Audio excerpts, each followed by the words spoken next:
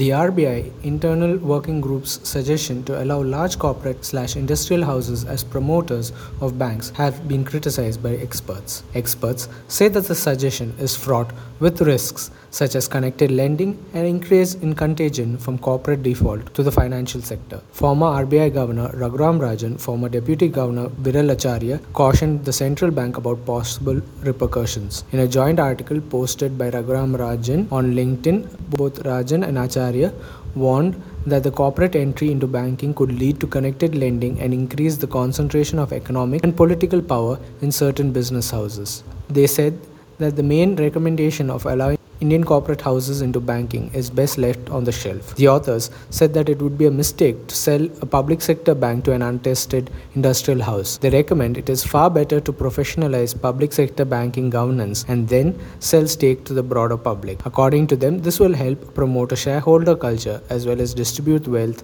more widely. S&P Global Ratings is skeptical about the RBI working group's recommendation to allow corporate ownership in banks given India's weak corporate governance amid large corporate defaults over the past few years. Thank you.